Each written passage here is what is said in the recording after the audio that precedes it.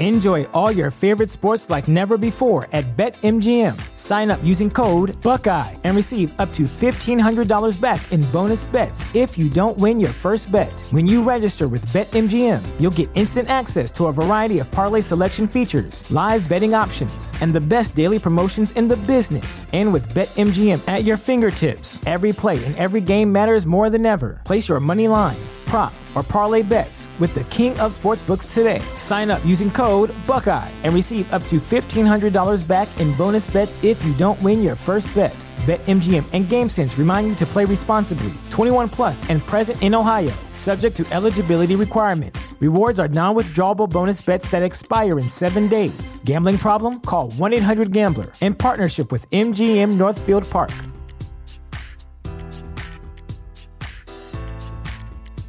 You know how to book flights and hotels. All you're missing is a tool to plan the travel experiences you'll have once you arrive. That's why you need Viator. Book guided tours, excursions, and more in one place. There are over 300,000 travel experiences to choose from, so you can find something for everyone. And Viator offers free cancellation and 24/7 customer support for worry-free travel. Download the Viator app now and use code Viator10 for 10% off your first booking in the app. Find travel experiences for you. Do more with Viator. You are listening to the Lucha Central Podcast Network. And now, Lucha Central Weekly.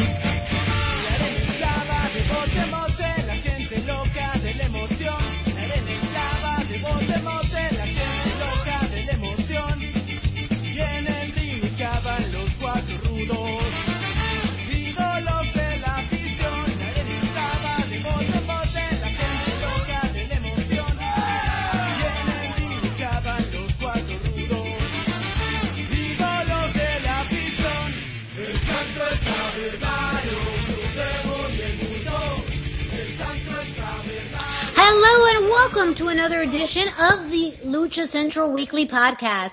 This is the podcast that lets you know all of the latest happening in the world of Lucha Libre. Each week our team discusses news and events from this past week as well as preview the week ahead, covering Mexico-based promotions and top independents along with luchador-related news from throughout the United States. The Lucha Central Weekly Podcast is part of the Lucha Central Podcast Network on luchacentral.com. This podcast and others from the network are also available on all major podcast streaming platforms, including iTunes, Spotify, Google Play, iHeartRadio, Speaker, and more. My name is Miranda Morales, and I'm one of the co-hosts of the Lucha Central Weekly Podcast, and I'm going to bring in my two lovely co-hosts. Introducing first, he's the dashing one, Mr. Dusty Murphy. Dusty, how are you? I am doing fantastic. How are you doing, Miranda? I am doing well. I still love seeing all of your pictures and posts from when you went to, I believe, was it night one of Fyter Fest? Yes, it was. Yes. Yeah, in Austin. Yeah. Yeah, it was a lot of fun. It's very cool to see all of those pictures. Really just great to see all fans back at wrestling events. Absolutely. So, Heck yeah. Yes. And our second co-host, really the third part of this trio, is who? Who? Who? Who? It's the one and only Brendan Barr. That's Heck who. Yeah. I am the pillar. That's it. I'm the pillar of this trio.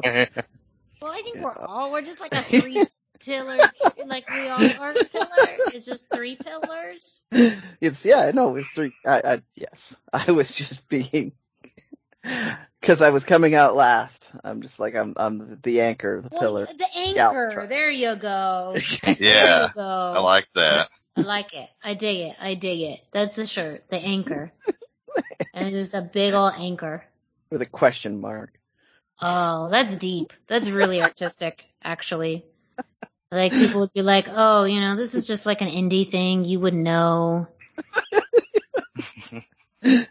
Oh, God, we become those people. We are on the verge of becoming those people. We quick, let's talk about something else. Quick. Let's go back to the masses. Mark out. No. Ladies and gentlemen, thank you so much for joining us for another week of the Lucha Central Weekly Podcast. We hope you enjoy this week's show. As all of our previous shows. We've been doing this now. This is week 65. Actually, even more. Ooh. Maybe a few more. Yeah. But, There's a couple secret shows, yeah. Yeah. Maybe like 68 or something like that. That's still a while. We've been doing this for a minute here. So thank you to those who are new listeners who are joining us for the first time. Thank you to returning listeners who have listened to us before. We are so appreciative and grateful that you spend time out of your week to listen to us talk and ramble about Lucha Libre. We're pretty good at it, just to let you know. We do all right. We do all right. Right.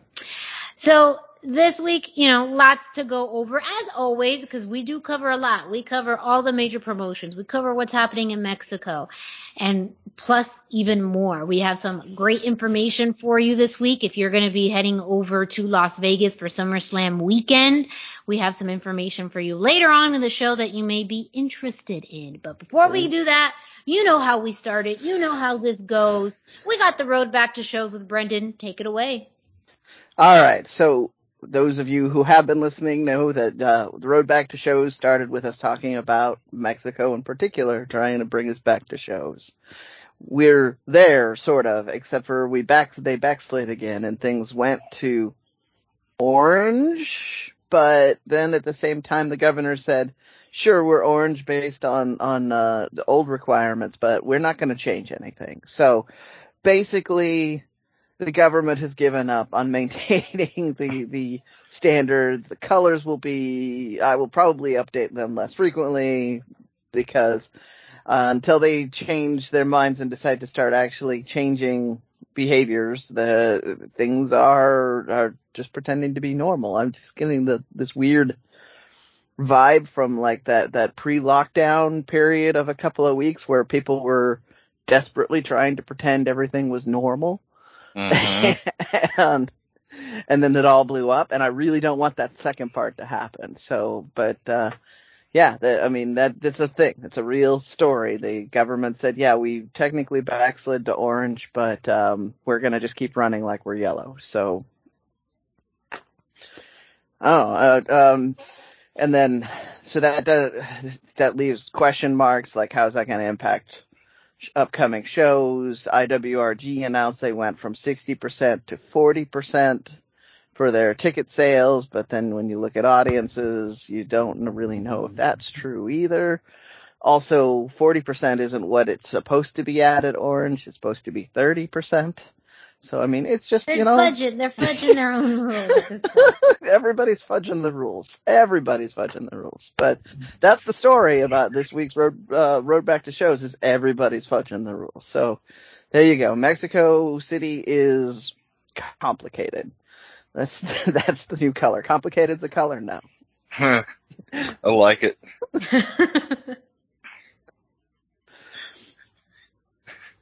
In other news, Jose Contreras Massa, has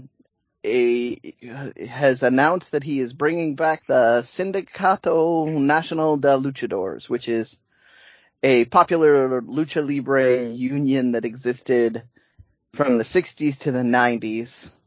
Those of you who are familiar with wrestling politics will understand that the 90s was a period of time where a lot of things that had existed historically kind of started to fall apart for a number of reasons. So I don't have all the details, but once I saw that it kind of broke up in the 90s, I'm like, yeah, that tracks. There's a lot of the 90s will be at some point past our lifetimes will be viewed as a period of time where the wrestling world really shifted dramatically in a way that is hard to comprehend right now because the repercussions are still being felt.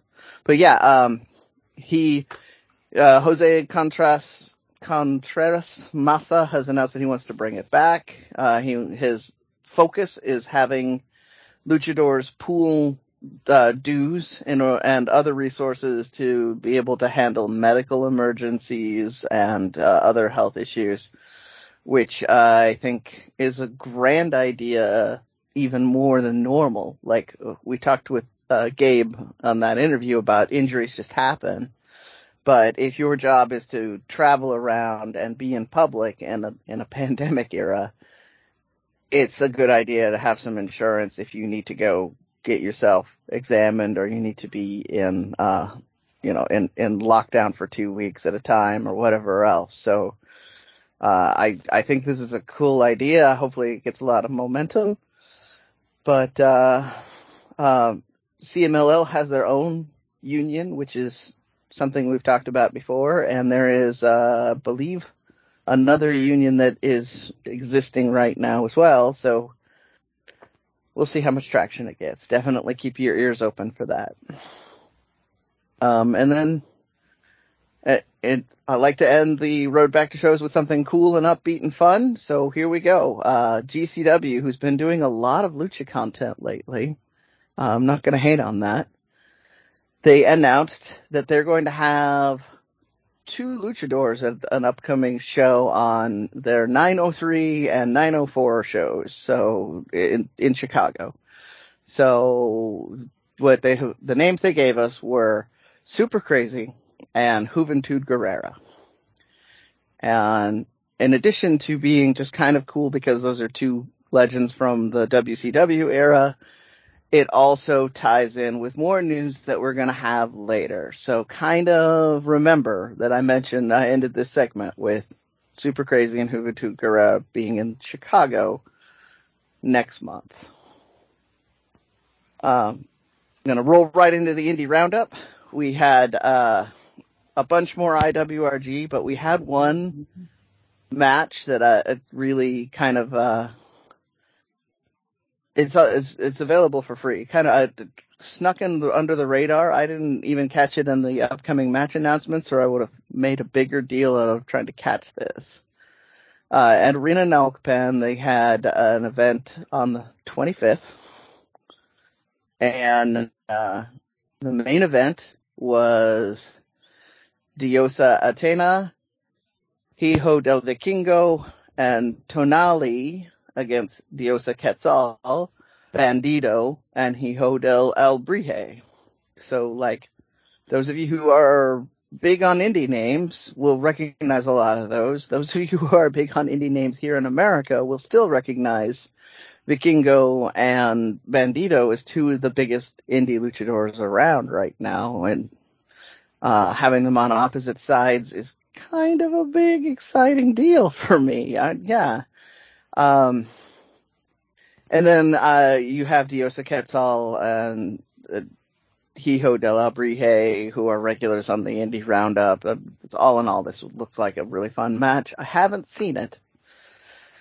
It is up on the Mas Lucha YouTube channel, so I will get a chance to watch it after we record this. But I was slacking and didn't get a chance to see it yet.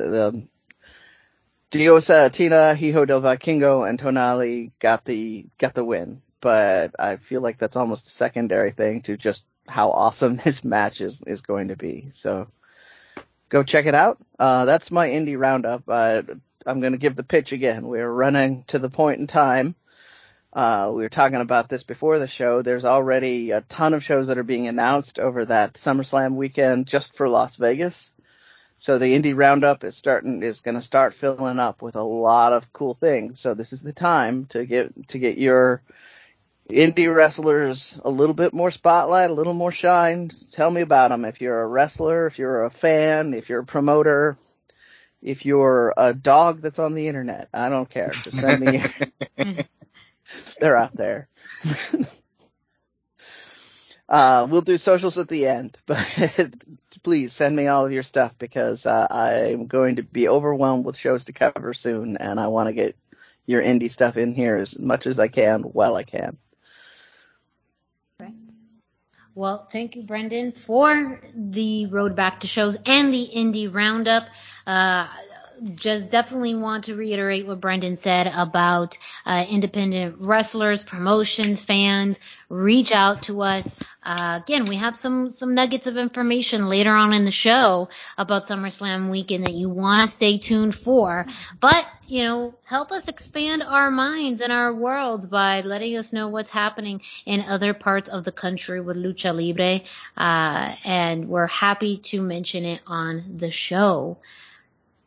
Up next, we're going to kick it off to Denise Salcedo, who brings us this week's Lucha Central.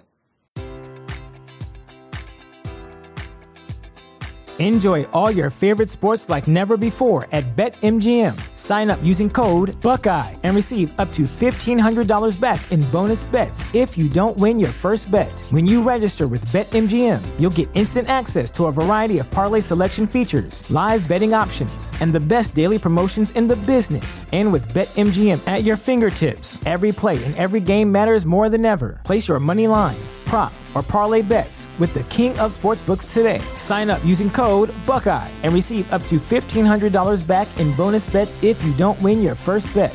BetMGM and GameSense remind you to play responsibly. 21 plus and present in Ohio, subject to eligibility requirements. Rewards are non-withdrawable bonus bets that expire in 7 days. Gambling problem? Call 1-800-GAMBLER. In partnership with MGM Northfield Park.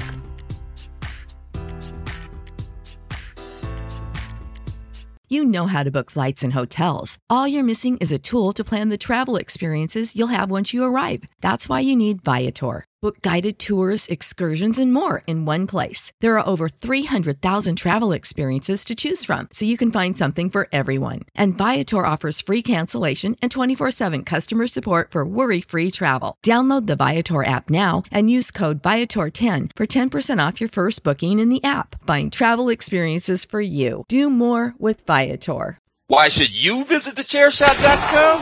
Thechairshot.com is your home for hard-hitting reviews, news, opinion, and analysis with attitude. Why? Because you're smarter than the average fan. Thechairshot.com. Always use your head. Hey everyone, it's Denise Salcedo here in Lucha Central with a reminder of where and when to catch all of the great network content this week. Get the full lineup and listen to all of our shows in the podcast network section of luchacentral.com. On Tuesdays, Math, Mats, and Mayhem takes you inside the world of Lucha Underground as they take you weekly through the series with the benefit of hindsight and the benefit of special guests from the groundbreaking series.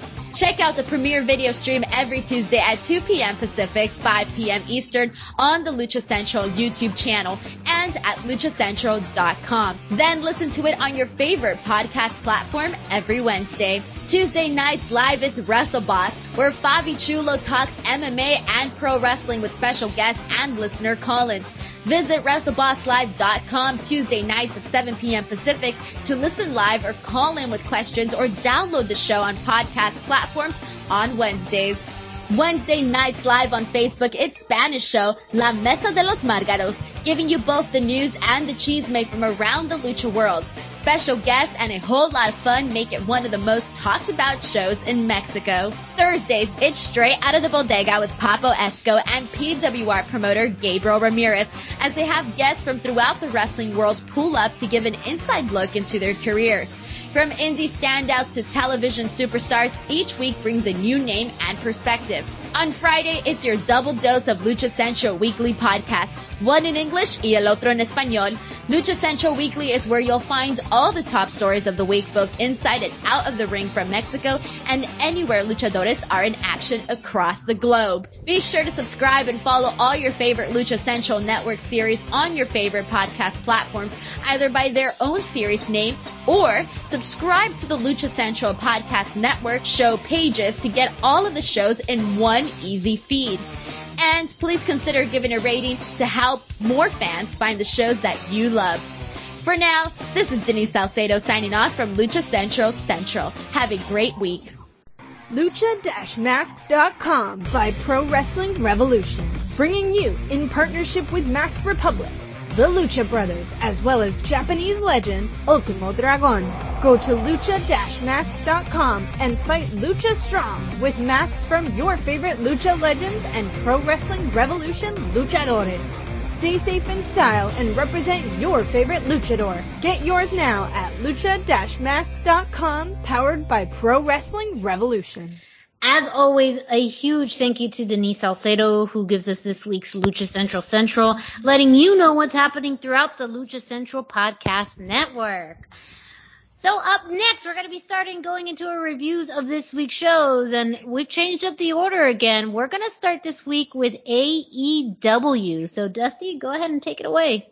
Yeah, this week we had a lot of content in AEW. Starting on Monday night with Dark Elevation, we had Angelico versus Marco Stunt.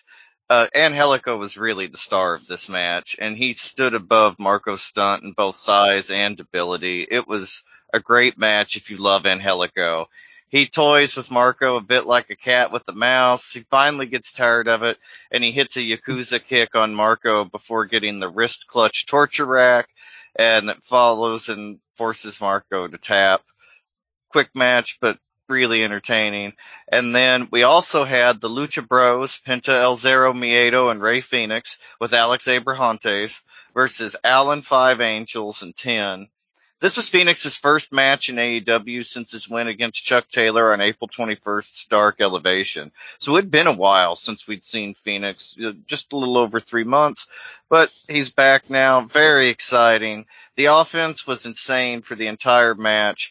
5 and 10 from the Dark Order both really held their own impressively against the Lucha Bros, including taking some incredible tag team moves from the Lucha Bros, like 10 taking a double stomp backbreaker, and then later he hit a slingshot spear to avoid the double stomp fear factor before they were able to hit it on 5, with Phoenix diving onto 10 so Penta could get the pin without any interference. Great match. There was a ton of ring psychology, and I loved how evenly matched the teams felt. Like, it was a really exciting match for that reason, and just exciting tag team wrestling, just like I love. So I highly recommend you check out Dark Elevation for that match, if nothing else. The whole episode was great, but that match was fantastic. Then Tuesday on Dark, we had Diamante versus Big Swole in a grudge match. It's not often we get a grudge match on AEW Dark because of how packed it was. But this is one of my favorite parts of AEW, kind of toning down the amount of matches we get on Dark every week. It gives the stories and the feuds that occur room to breathe, and it gives us the chance to get invested in things, and it helps the show not just be billed for Dynamite and then a stack of random matches every week like it was during the pandemic. Diamante was extremely dominant in this match. She was the obvious aggressor, but you expect nothing less from Diamante. I have really enjoyed seeing her become such an impressive singles wrestler. We saw her in her fantastic tag team work with Ivalise last year. She was in our tag team of the year at our year-end choices awards, whatever you'd like to call it. I mean, like, so we know Diamante is incredible, but it's just so cool to see her as a single star now. This match was no exception. She got a huge win over Big Swole after using the ropes to get leverage to make the pin. And based on that, I have a feeling this isn't the end of the feud. I'm selfishly hoping it isn't, because it feels like they could easily take it up to the next level, especially if they had like a stipulation match going forward.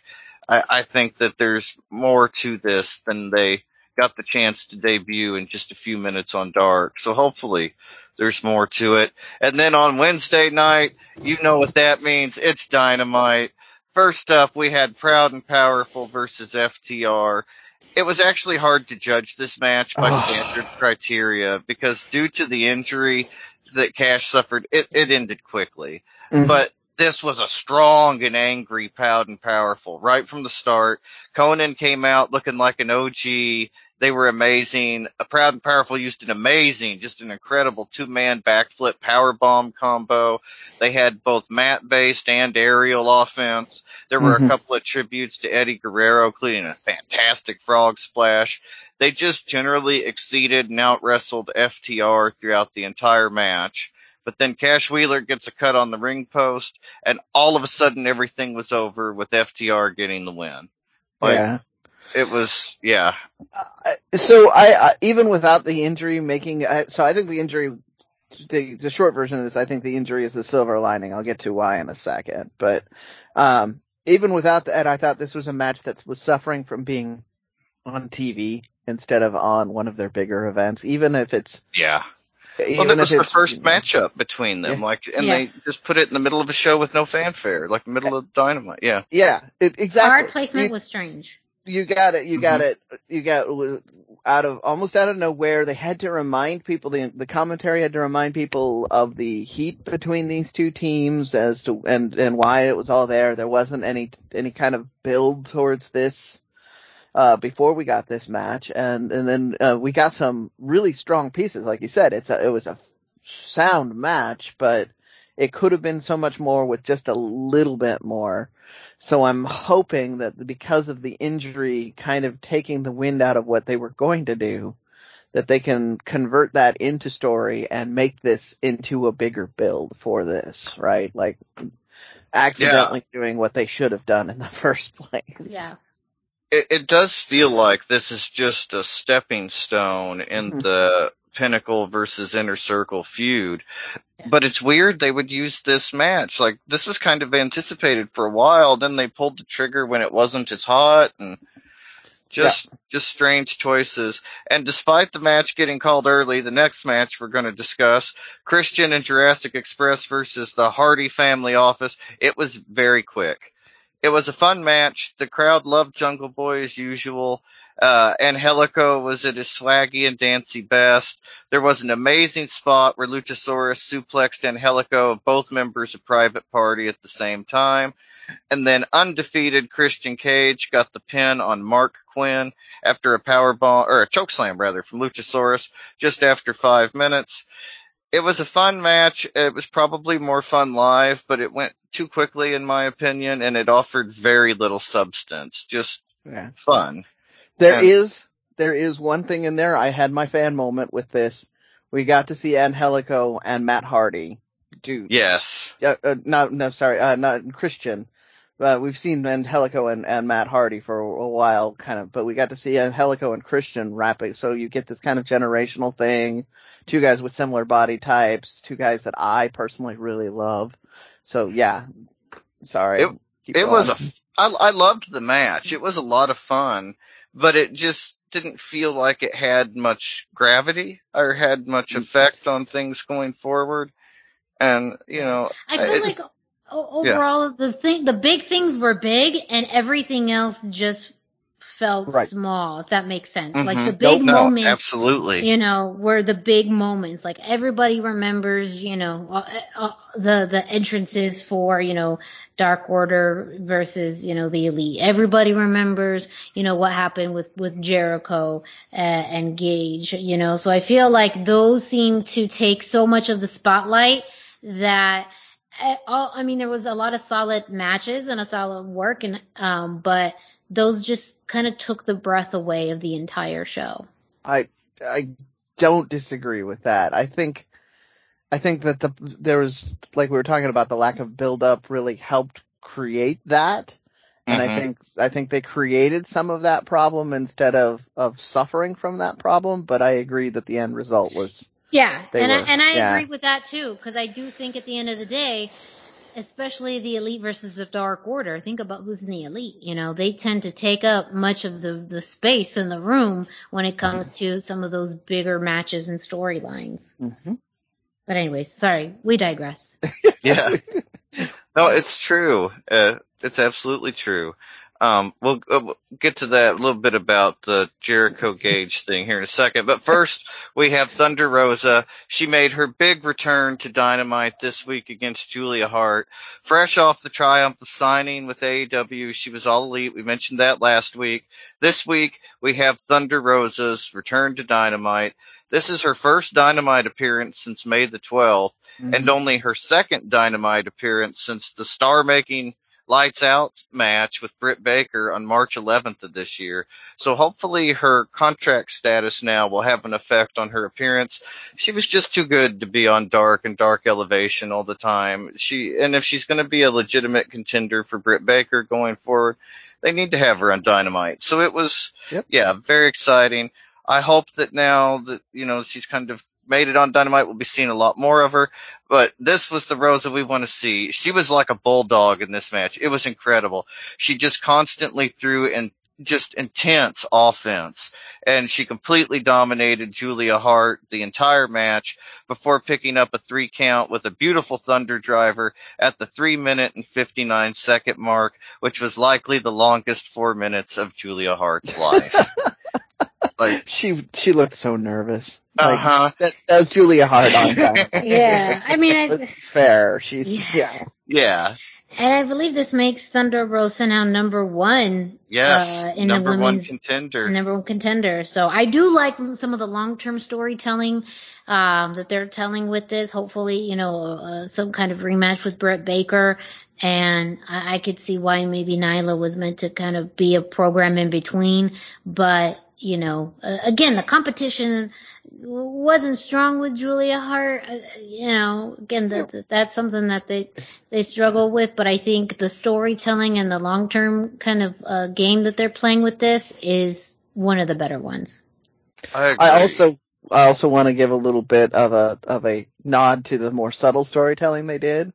Rosa was wearing black and gold this time, which is the colors of all of the Dynamite promotions. So she's clearly doing that to be invested in the I'm all in with All Elite at this point, which is a masterful touch. And since I know that Rosa makes a lot of her own gear, I know she's probably responsible for that decision making. So good job. Yeah, very cool. And then we also, after we had a very interesting twist, after the Nick Gage Chris Jericho match, when Jericho defeated Nick Gage, and I just have to mention there was a wild spot where they used the pizza cutter and then it immediately cut to a Domino's commercial. That was amazing. But I think Domino's did they have to put out a statement? Yeah, they did. They were mad and they're threatening to pull their spots over it, and yeah. They disavowed any knowledge or involvement in the telecast or what was going to happen. Smart for them. Smart. Yeah, I mean, they already had problems with that. They had a marketing campaign that ended badly for them before, so they're really going to be fussy about it. But I had to watch this match on fast forward. It was rough. There were light tubes. I can't stand the glass and the light tubes. And it was easily, I mean, maybe not the bloodiest match that has been on Dynamite. Lights Out was quite bloody, but this was definitely the most hardcore match, I guess you would call it. Violent. The most violent match. Yeah, that's a good way to describe it. Yeah. And Jericho wins. Gage said, what are you going to do? Hit me with something I've never been hit with before? And he did twice. He gave him the green mist and then he gave him the Judas effect. And so he picked up the win. I liked that. But after he beat Nick Gage, we learned what the next labor of Jericho would be from MJF. And it was announced that he would be facing Juventud Guerrera next week. So exciting. It'll be at AEW Dynamite Homecoming. It's such a cool announcement. It's been a long time since we saw Juvi in a promotion this large, even longer since we saw him on TNT. We will definitely have a review of that next week, but the juice is back, y'all. I'm excited.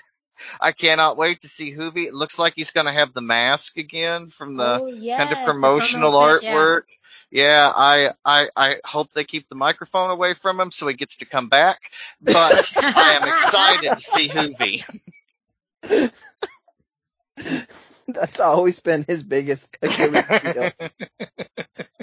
He loves to talk about himself on the microphone. Oh, yeah. And yeah, we will check out Lucha Central for news and updates when that happens. We will definitely be talking about it next week. As you can tell, we're all big fans of Juventud, so this is a very exciting announcement for us. I don't know if I want to use the word fan to describe my relationship with him. He is a very interesting person. Very interesting. That's an understatement. Well, Dusty, thank you so much for that wrap up of This Week in AEW. A very, very busy week. Make sure you check out the results for all those shows on luchacentral.com. But Dusty, your work isn't done yet, because we No. have this week in WWE, including some, kind of a sleeper match on Main Event. Yeah, we did. We mentioned it last week, that there was an Angel Garza match, and I said we'd review it this week, and all I knew at the time was that Angel Garza was in it. Well, it was Angel Garza versus Drew Gulak, and it was great. Like, oh, so good. I loved this match. We've talked before on the show about how WWE just doesn't seem to be able to use Angel Garza properly. But I'm hoping that changes now that the crowds are back. When he tore the pants off, women in the crowd went nuts. Like, it was incredible. His work with the crowd, his charisma. It's easy to forget how perfectly Garza plays to the crowd and with the crowd, because most of our experience with Garza on the main roster for like the last year and a half has been without crowds, and working the crowd is one of his greatest attributes. So it will really be exciting to see if he can kind of capitalize on that charisma. We've seen people like Bryan Danielson use it, and where they just cannot be denied because of their ability and charisma. It's rare, but if anybody can do it, it's Angel Garza. He has a great look, he's a total package. This was such a cool match. The last time these two met was actually on Raw, where Garza shoved a rose up Gulak's ass. So there's bad blood there. There has to be. Somebody shoves a rose up your ass, there's bad blood. That's like one of the You don't facts forget of life. that. You just don't forget that. And Garza was here to add insult to injury because he was the star of the match. I've mentioned how he worked the crowd, but his work in the ring was even better. Everything looked so effortless and crisp. He had a bridge German suplex for a 2 count that looked just stunning. The wing clipper finisher was fantastic. This match was far too good to have been stuck on Main Event, especially considering what they've been giving us on Raw lately. Like, they messed up. Everybody should have seen this one. This was a great match. It's on Hulu on Main Event. I think Main Event's also on Peacock, but I'm not certain. I can't confirm that. The match is also on YouTube. Oh, and we know that excellent. the WWE looks at the YouTube views. So if you want them to notice this and decide maybe to put more time into matches like this, go on YouTube and watch it like a dozen times. Yeah, and I'll have to watch it on YouTube again. It's worth watching again. Like, it was an incredible match. And I also want to do a blatant bit of self-promotion, because you're referencing a conversation we had on the Chairshot Network when we're talking about Angel. So, yes, just this week. Yeah. Yes, we were on the Wednesday edition of Chairshot Radio, which you can find on thechairshot.com. You may be listening to us on thechairshot.com because we also air the Lucha Central Weekly podcast on that network. But we had a great discussion on the Wednesday edition of Chairshot Radio as far as the good, the bad, and how to fix, Lucha Libre in the USA. And Angel Garza was mentioned quite a few times. Yeah. I mean, he's got everything it takes to be a star. He has everything. You talk about grabbing the brass ring. He's grabbed it in every appearance he's made. He's made the best of literally every single thing WWE's given him. And he's still on Main Event. So yeah, check out the podcast at chairshot.com. We got a lot to talk about there. But we also had SmackDown this week. Friday night on SmackDown, we had Jimmy Uso with Jay at ringside against Dominic Mysterio with Ray at ringside. Dominic jumped Jimmy right away as the match starts. He looked really great and very dominant until Jay was able to pull his brother out of a 619 attempt. Then Rey Mysterio got involved by hitting Jey Uso with a seated senton. We go to commercial. After we come back, Dominic is still the dominant wrestler. He attempts a Three Amigos in homage to his poppy, but Jimmy was able to fight him off before eating a frog splash and a 619. But after a distraction outside the ring with Ray and Jay fighting, Dominic ate a super kick from Jimmy, and then the Usos did the worst Samoan drop I have ever seen. I mean, look for it on Botchamania. It was bad. I mean, somehow, even after that travesty, Jimmy Uso still won with Jay leaning on him behind the ref's back. It was what it was, I guess, but it wasn't good. I want to point out that this is saying a lot because they were in the 90s. There were a lot of people who did Samoan drops, and most of them were not good. Yeah, this one was bad. The bar was already low, and they found a way to cut under. They limboed right under the bar. I can't even see it behind them now. But at least we're getting seems like the story is going further with the Mysterios. We saw them recently paired with Edge. It looks like John Cena is coming into the picture maybe against Roman. And so it would be very high profile to put the Mysterios and John Cena together. It's about as good as you could get in WWE, short of being world champion.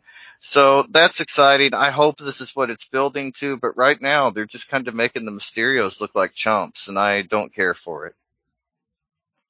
Yeah. A lot of regression just to make the Usos look better, so to make Roman look better, which is ultimately what this whole thing is about. Yeah. This is what it's all to make Roman look strong. It is. I mean, like we mentioned John Cena, but that's really the thing. It's like Roman is unbeatable. Roman is, you can't outstrength him. Everything. Like he's smarter than you. He's stronger than you, and he looks better than you. And WWE wants to make sure that you never forget it. So, well, in fairness, they need to cement him in that position because we also spent years just hating the Roman push. Yes. So Forever people wanted them to turn him heel, and as soon as they did, people were like, yes, Roman! Like, that's what we wanted. Yeah, exactly. They could have done that a long time ago, but they needed to see all the things that weren't working. Yeah, that's true. But because they spent so long not doing it, they do have to remind us all the time that Roman is king heel right now. King heel. Well, and the touch of putting him with Paul Heyman was excellent because it gets that, not quite that Brock Lesnar rub, but we get that vibe that this is the guy. He's the top guy. It's almost impossible to beat him just because of that association we saw between Heyman and Brock Lesnar. And really, Heyman is more deferential to Roman than he was to Brock, which is interesting too. And yeah, great dynamic. I like what they're doing. I just wish it wasn't at the expense of the Mysterios and to make the Usos look strong. There's been, some issues with the Usos lately, but I agree. I don't like it at the expense of the Mysterios. I'm also being a little fair that they do need to do this. Well, and truly one of the highest profile. I mean, Rey Mysterio is a legend, and if you want your guys to look dominant and tough and smarter than the other guys, somebody like Rey Mysterio, if you can get over on him, you could beat almost any. He's been everywhere. He's done everything there is, and so I mean, it does make them look much stronger than they are. And I like that, more dominant, I guess, than they were. It's advancing the Usos, but I just wish that they had somebody else, but it would probably be Lucha House Party and I would still be just as disappointed. So I'd be more disappointed because that's more of the same for them. Yeah. But yeah, check out luchacentral.com. After the shows, we'll have SmackDown, Raw, maybe main event updates. We'll keep covering them on the show each week, and we will be back next week with all of the new WWE happenings. Thank you, Dusty. Up next, we're going to go into this week's NXT and some pretty big moments that are setting some things up for the next takeover. First off, Samoa Joe came out towards the beginning of the show and pretty much asked William Regal 3 things.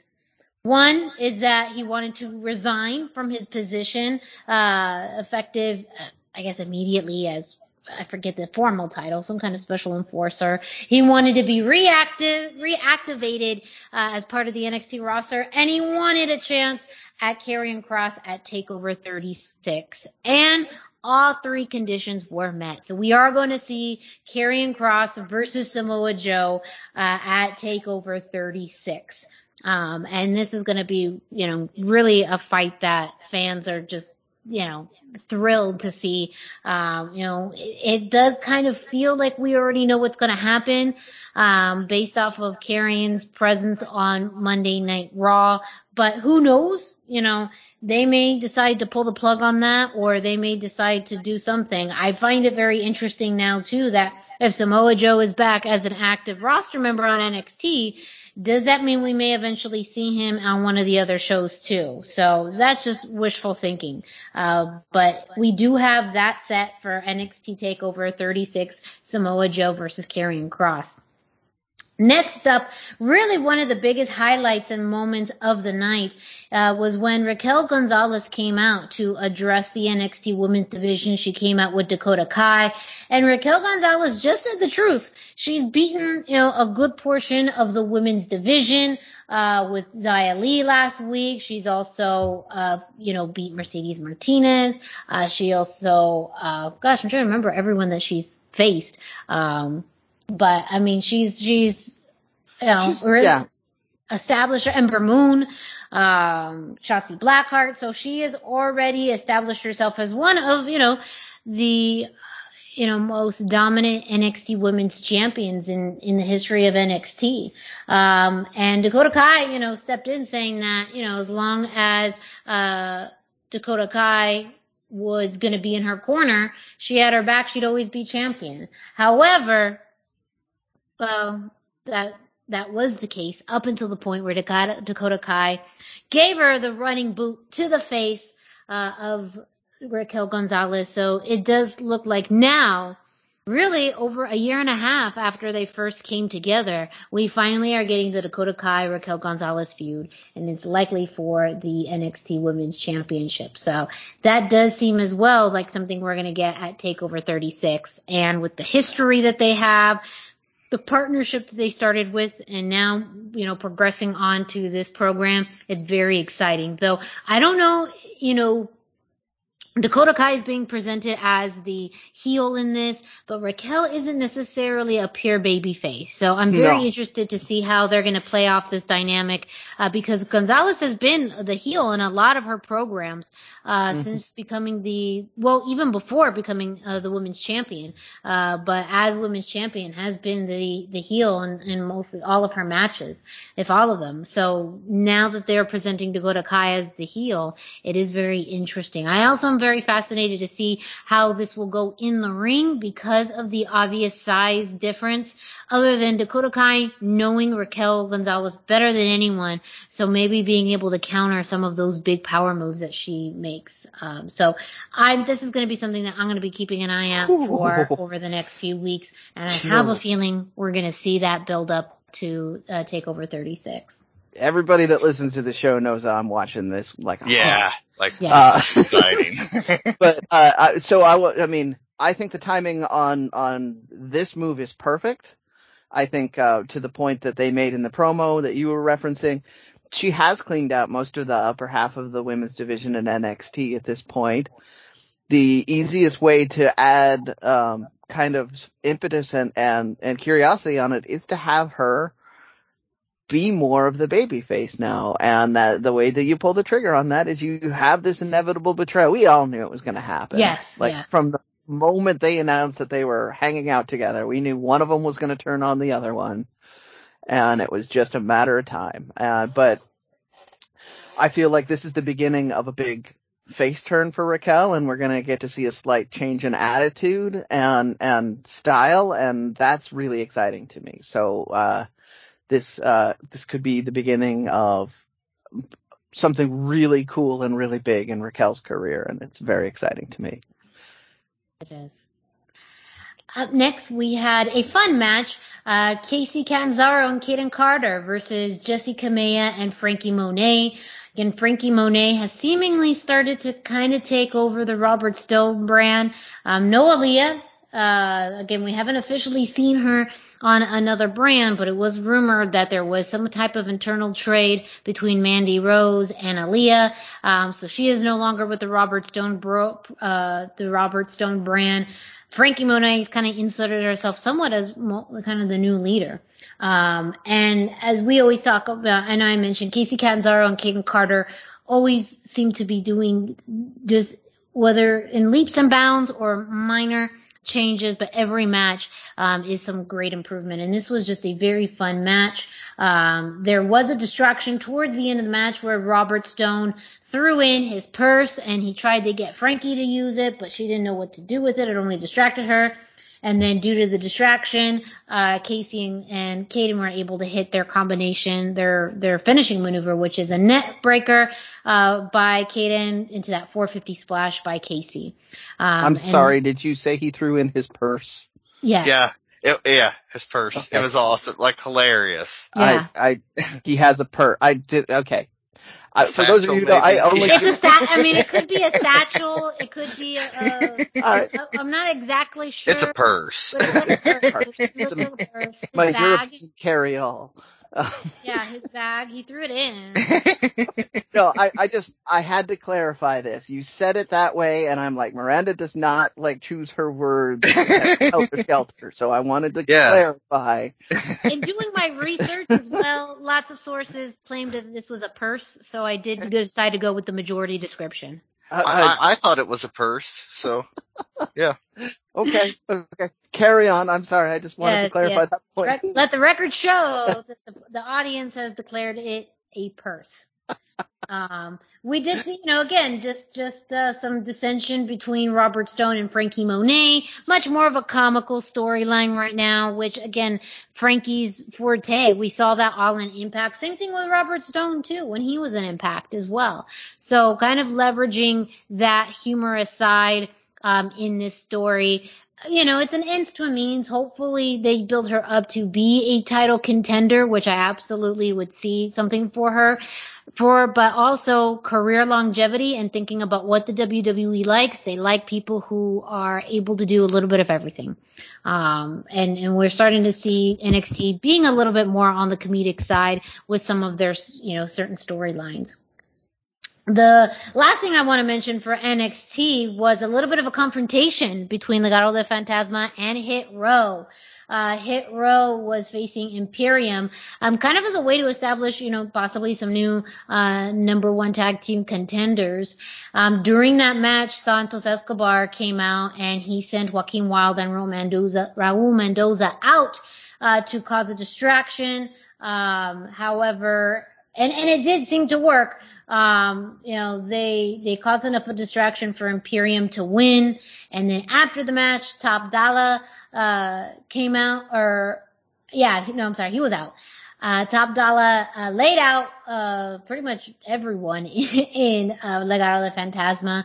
And then they were kind of sent running away by Isaiah Swerve Scott when he, took out a steel chair. So I believe next week we are going to get Hit Row versus Legado del Fantasma in action in a match, which kind of surprised me. I thought maybe they were going to do this build up more towards TakeOver, but maybe they do, the trios action next week to build up maybe to a singles match at TakeOver, between Swerve and, Santos.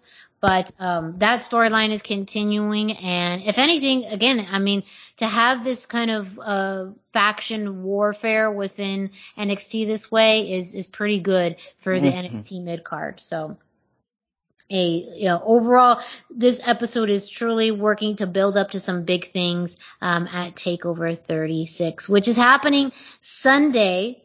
That is August 22nd. Yeah. Yes. Big weekend. Lots of wrestling happening in Las Vegas, as we've been teasing. Yes. Up next, Brendan, we have some news in Ring of Honor.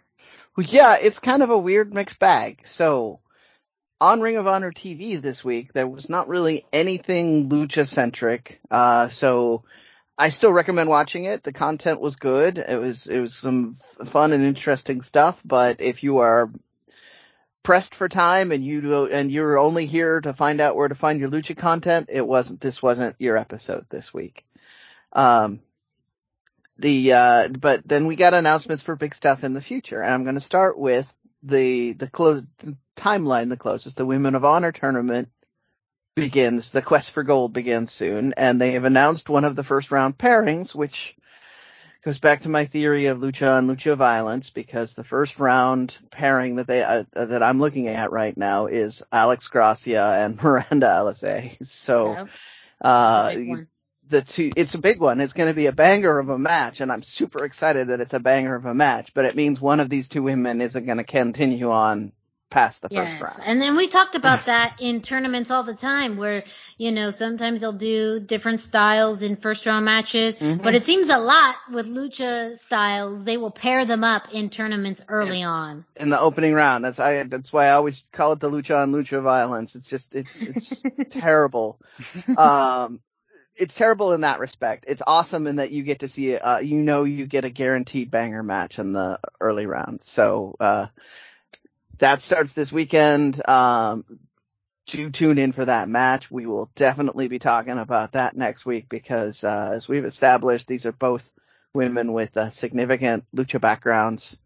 One of them represents it a little more, but they both have it. So, check that out. Then, they announced more matches for Glory by Honor. This time we're focusing on night 2. So last week we announced a couple of matches for night 1, which was, the big one being LFI versus, Violence in a big faction versus faction brawl.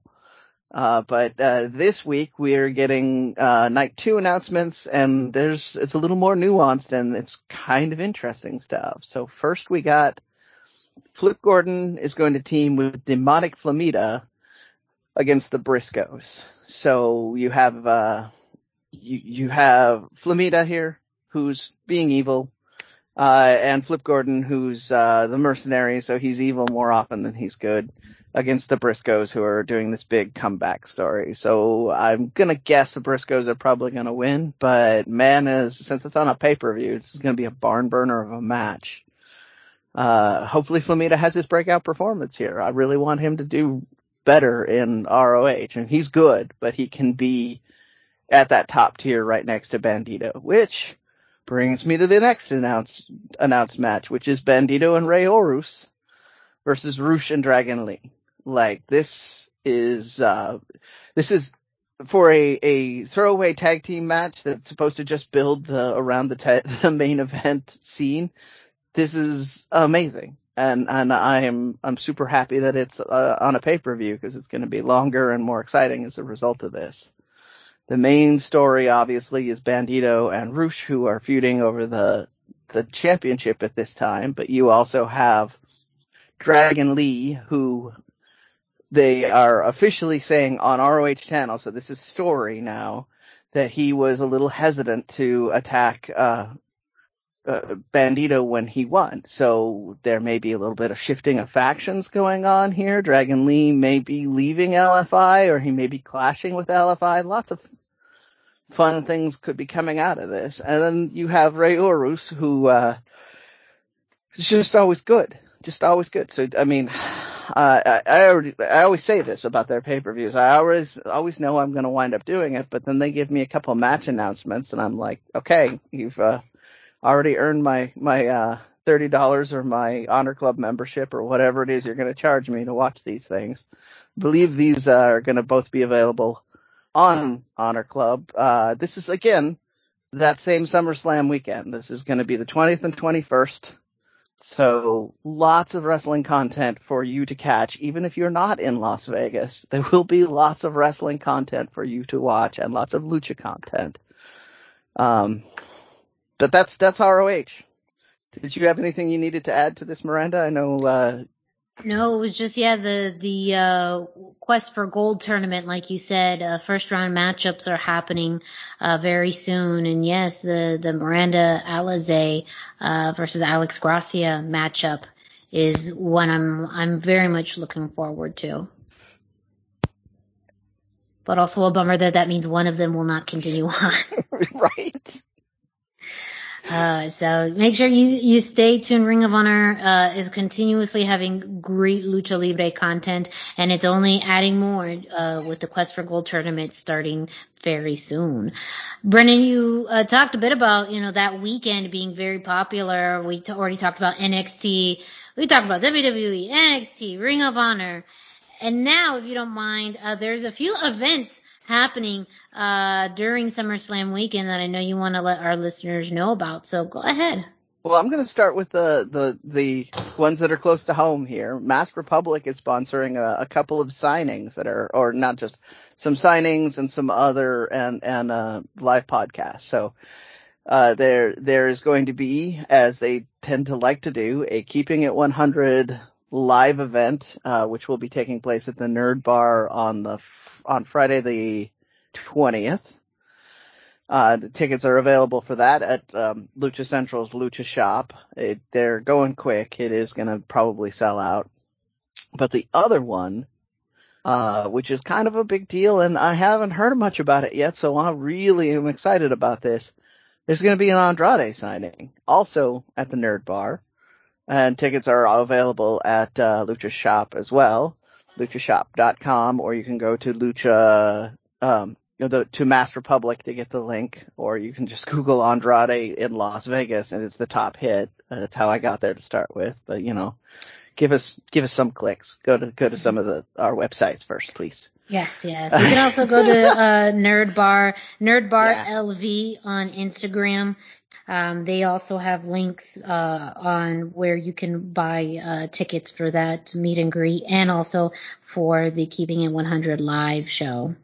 Yeah, and the Nerd Bar is hosting, for those of you who are going to be in Las Vegas, is hosting wrestling-themed events the whole weekend. So you've got some 80s wrestlers. You've even got Misha Tate, who's an amateur wrestler and MMA star. And you've got modern indie wrestlers, the Andrade signing, the Keeping It 100 podcast. So the Nerd Bar will be a great place to be if you're in Las Vegas that weekend. Mm-hmm. There is... Yeah.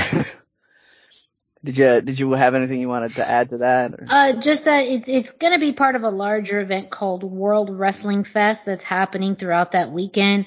Just an interesting note here. I'm looking at the flyer, not necessarily related to Masked Republic, but lucha related. Apparently, Juvi, the man himself that we talked about, is going to be a special guest DJ. He's going to have his own DJ. Yes.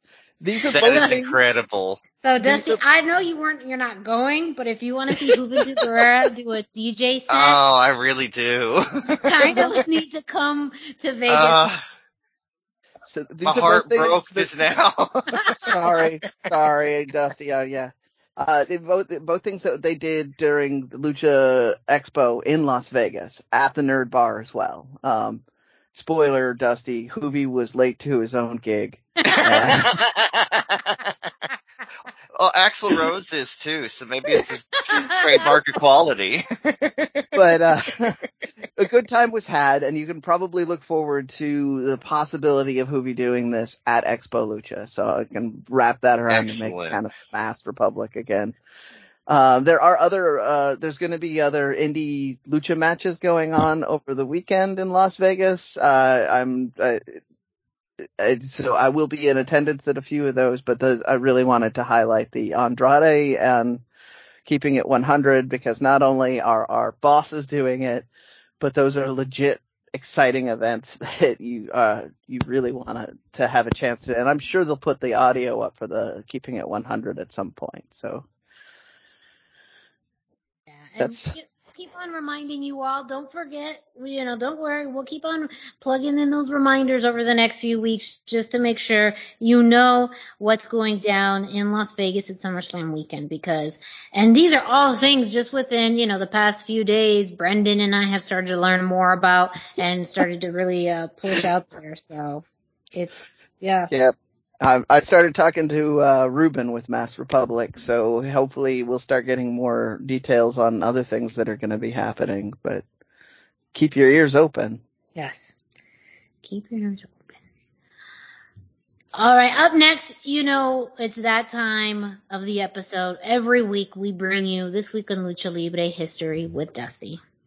Yeah, that's right. It's time for This Week in Lucha Libre History. Be sure to check in at luchacentral.com every single day for This Day in Lucha Libre by Pep Carrera for information, birth dates, anniversaries, matches of the day, amazing videos, and even more. And it's all free, and it's all about Lucha Libre at luchacentral.com. your centralized place for all things Lucha Libre. This week we've broken from our usual format and we're honoring Legends of Lucha Libre superstar Jose Luis Alvarado, known in the ring as Brazo de Plata and Super Porky. He tragically passed away earlier this week at the age of 58. The Alvarado family legacy is huge in Lucha, especially in Mexico. It all started with Chadito Cruz, who was a luchador, and he was father to the Los Brazos team. And they quickly became one of the most popular and influential families in all of wrestling, but especially Lucha. The Brazos were well known throughout Mexico and the southwestern United States for their trios work, but the legacy continued beyond that, with Jose having been the father of Maximo, Goya Kong, and Psycho Clown, who originally debuted as Brazo de Plata Jr. before getting his own character. Other members of the younger generation of the Brazo family / Alvarado family are their cousins La Mascara and Aramis, who you may be aware of. We've talked about Aramis a lot on the show. So, yeah, I mean, like a big family, their influence, their power, and their impact in Lucha Libre as a family cannot be denied. Jose started out at the age of 14 on the independent circuit, and by 1981, at the age of 18, he had won the NWA America's Tag Team Championship and the NWA World Tag Team Championship with his brother Brazo de Oro while working for NWA Hollywood. Then they later went back to Mexico and joined CMLL. He had a 20-year run there from 1985 to 2005. He left CMLL to go work for WWE in their ill-fated juniors division on SmackDown, and it was here that he officially gained the moniker Super Porky, but he never really saw much in-ring action, no real in-ring match in WWE. So he went back to Mexico and he joined AAA for the first time in 2006, and he stayed with them until 2009 before going back to the independent circuit for the rest of his career. But a lot of times the older guys, the independent circuit, it's nothing exciting, just appearances, but not for Super Porky. He wrestled for IWRG. He wrestled for Perros del Mal. He even went back to CMLL and wrestled matches. He also, in his career, competed in at least 37 Apuestas matches, and he won 23 of those 37 with some incredible winning streaks in there. And this week, we are focusing on 2 trios matches he was part of during his run with the Brazos. They were chosen for us and for the show this week by our fearless leader, Mr. Kevin Kleinrock, so he deserves all the credit for the choices. Great matchups. Our first match is from October the 21st, 1988, in Nuevo Leon, when Los Brazos faced Los Villanos in a mask versus mask team Apuestas match. Yeah. Alvarado family versus Mendoza family. Incredible. It was the capstone and one of the most famous and bloody feuds in Lucha history, especially for the trios in Lucha history, before they lost their masks, but that did nothing to hinder Los Brazos. They enjoyed top of the card popularity for several more years. And in an interesting note, at the time it was seen as almost sacrilege that this match occurred in Nuevo Leon because they had taken a bigger payment to have the match there instead of in Mexico City. And so they were seen as kind of selling out to get the biggest payday for their Apuestas match instead of having it where they'd had their most bloody battles. Kind of an interesting touch. It wouldn't be as big of a deal now, I don't think, but it was interesting that it was then. Yeah. This was a best of 3 falls match with each team winning a fall, and then in the final fall, the eliminations began, leaving only the older brothers before Villano 1 defeated Brazo de Oro, and the Brazos were unmasked. Yeah. Whew. I mean, it can't be understated how important this is to Lucha Libre. This one match. Yes. Famously, we've talked about that on the show, but I'm going to remind people, famously, trios didn't happen until the emergence of the Brazos, the Villanos, and the Missionaries de la Muerte, right? And those 3 all were doing the bloody feud. This was the first time we'd had an Apuestas match for multiple masks, I believe, that may not be. I believe it's the first trio versus trio, mask versus mask, Apuestas match. Yeah. And they had been masked for about a decade apiece. Well, the Villanos Yeah. since the early 70s, I believe. Yeah. And so it was a very important match in Mexico. Two of the most famous masks in all of Mexico at that time. Like, Oh, I mean, absolutely. everybody knows Santo, but at the same time, they knew that Yeah. Pink Panther mask and they knew those Brazo masks. Like, everybody would be able to pick those out of a crowd. Sorry, I just keep butting in with. I mean, I was gonna say, I think for me the biggest thing was really how they revolutionized trios wrestling, and that being such a unique aspect in Mexico that I think eventually grew out to other parts of the world.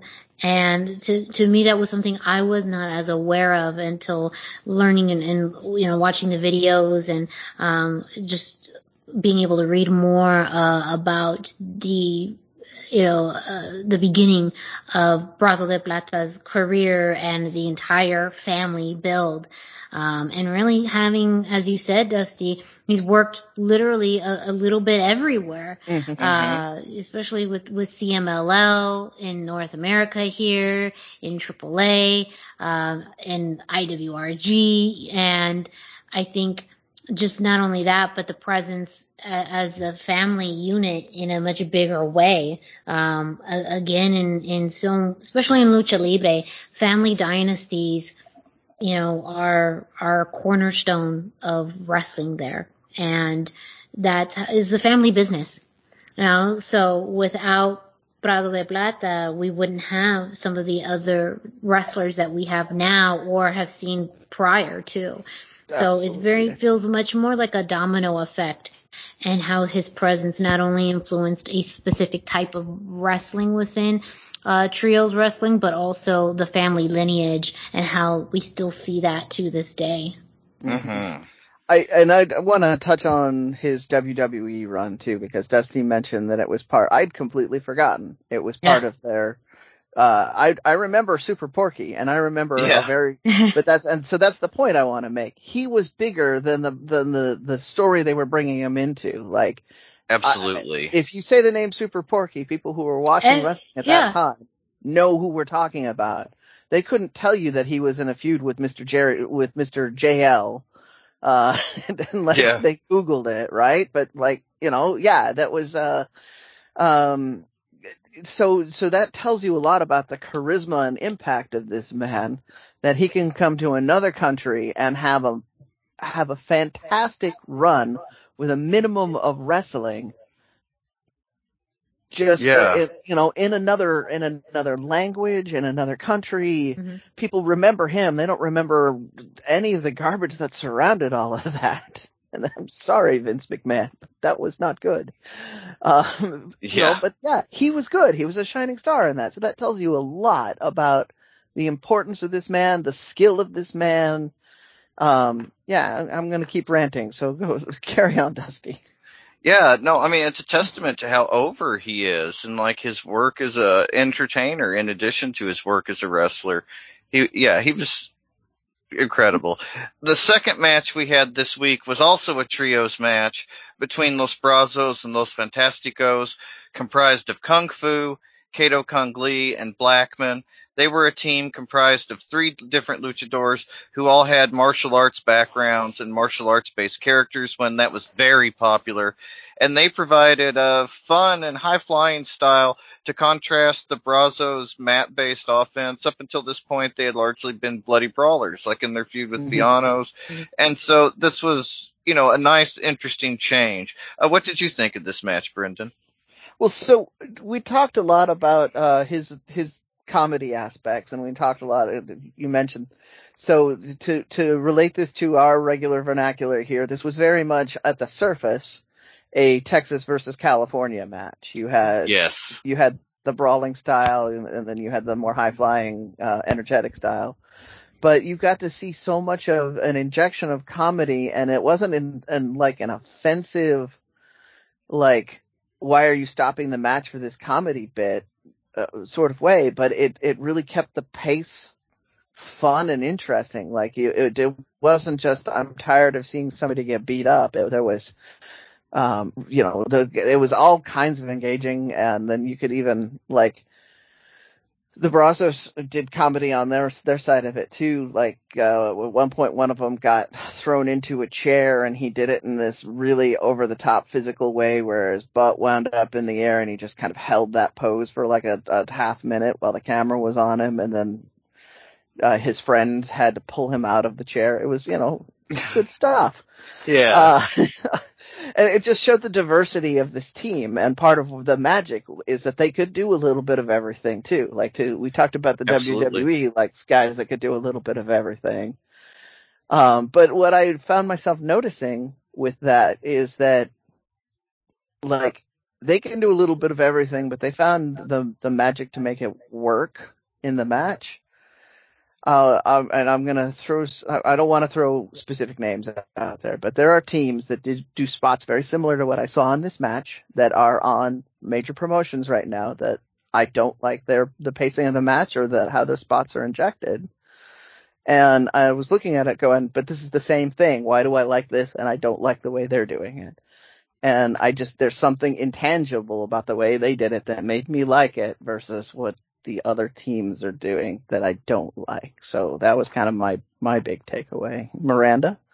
I think the only thing for me, more out of curiosity, is how much of that was planned and how much of that was just going with the flow with the comedy. Like, that was really, it's like, I wonder how much of this did they maybe lay out. And I know a lot in wrestling in general, some of the best, funniest spots are just the ones that kind of fall into place. Just happen. And yeah, so I felt like the action in this match was a great balance of entertaining.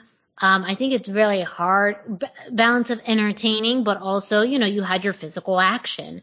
And that felt like, something that you could plug in now in a TV episode for a major promotion.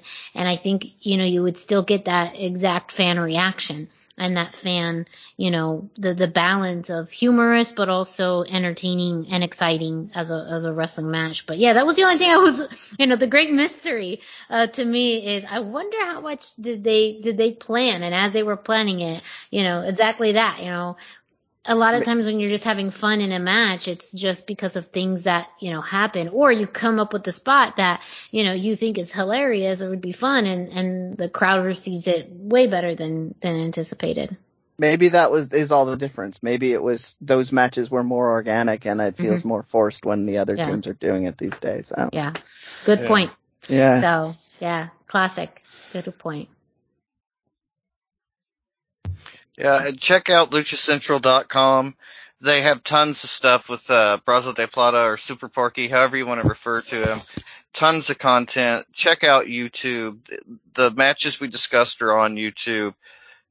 Definitely go check him out. The legacy he left behind, it was hard to recognize, I think, during his lifetime, but now that he's passed, I think we're going to see him for what he was, and it's interesting how much more content there is available now than there was just a few months ago. Like, people are really thinking about him.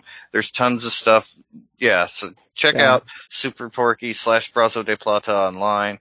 Definitely check out LuchaCentral.com. They've got information and a tribute to him there as well. Thank you, Dusty. I mean, you already mentioned some of the great things that are available on LuchaCentral.com, but Brendan, do you mind telling our listeners what else they can find on LuchaCentral.com?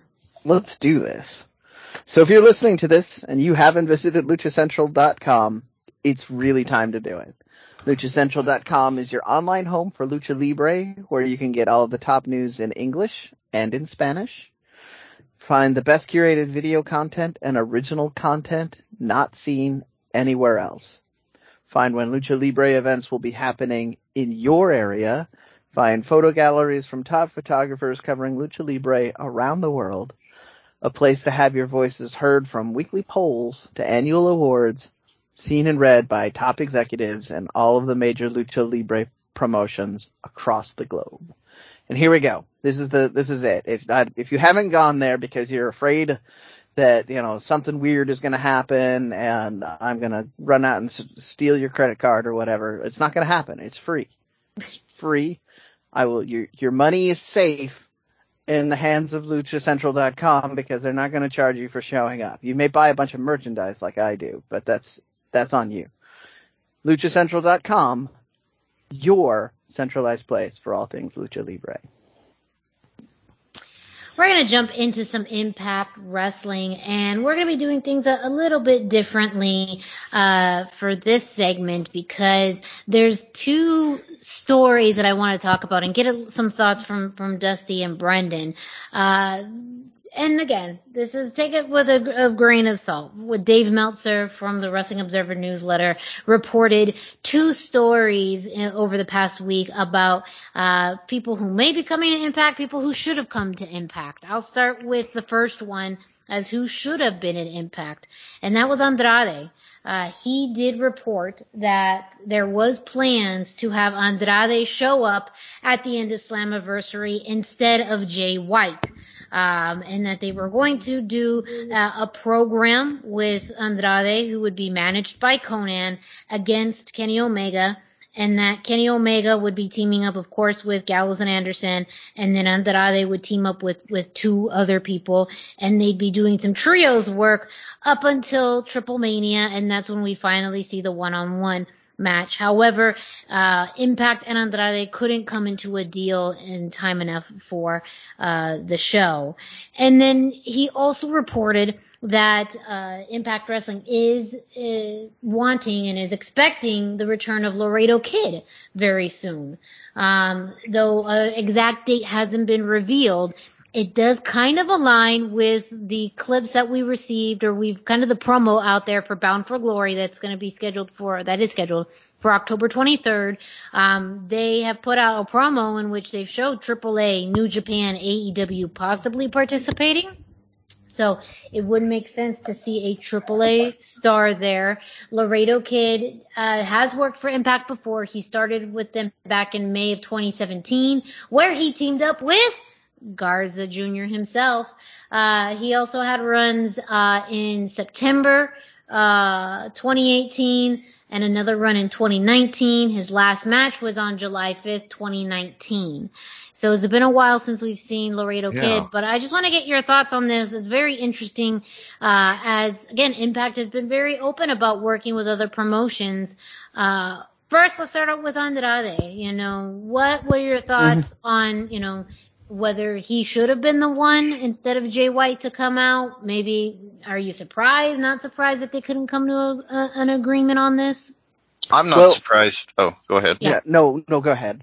I'm not surprised at all. That was actually, we reported that. That was one of the hang-ups with getting a deal with AEW, was that Andrade was very specific about wanting creative control, and a lot of places just aren't willing to kind of give up that, obviously. I mean, even AEW wasn't. Like Tony Khan, it was reported at least, that Tony Khan agreed to listen to Andrade's ideas about the finishes involving his character, but that the final word was with him.